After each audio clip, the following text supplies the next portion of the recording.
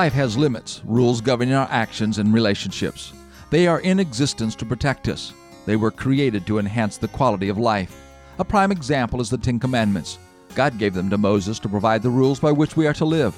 They are limiting in that they forbid actions that have a negative effect on both us and our fellow man. Another example are the speed limits on our streets and highways. They were established as guidelines so that we can travel in safety. One road in life, however, has no enforced speed limits. It's the road to excellence. There are no restrictions or constraints on this road. We can accelerate as fast as we want, moving forward at a pace that's comfortable for us.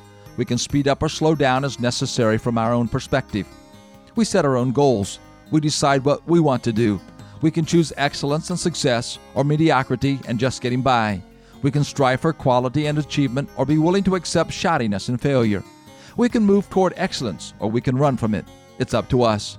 We are free to make the decision. Striving for excellence in our spiritual and moral life is a worthy objective.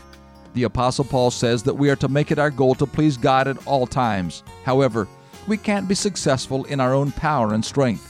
But what we can't do on our own, the Lord will help us to do if we will just ask Him. This is Bill Hostler with today's Key to Confident Living.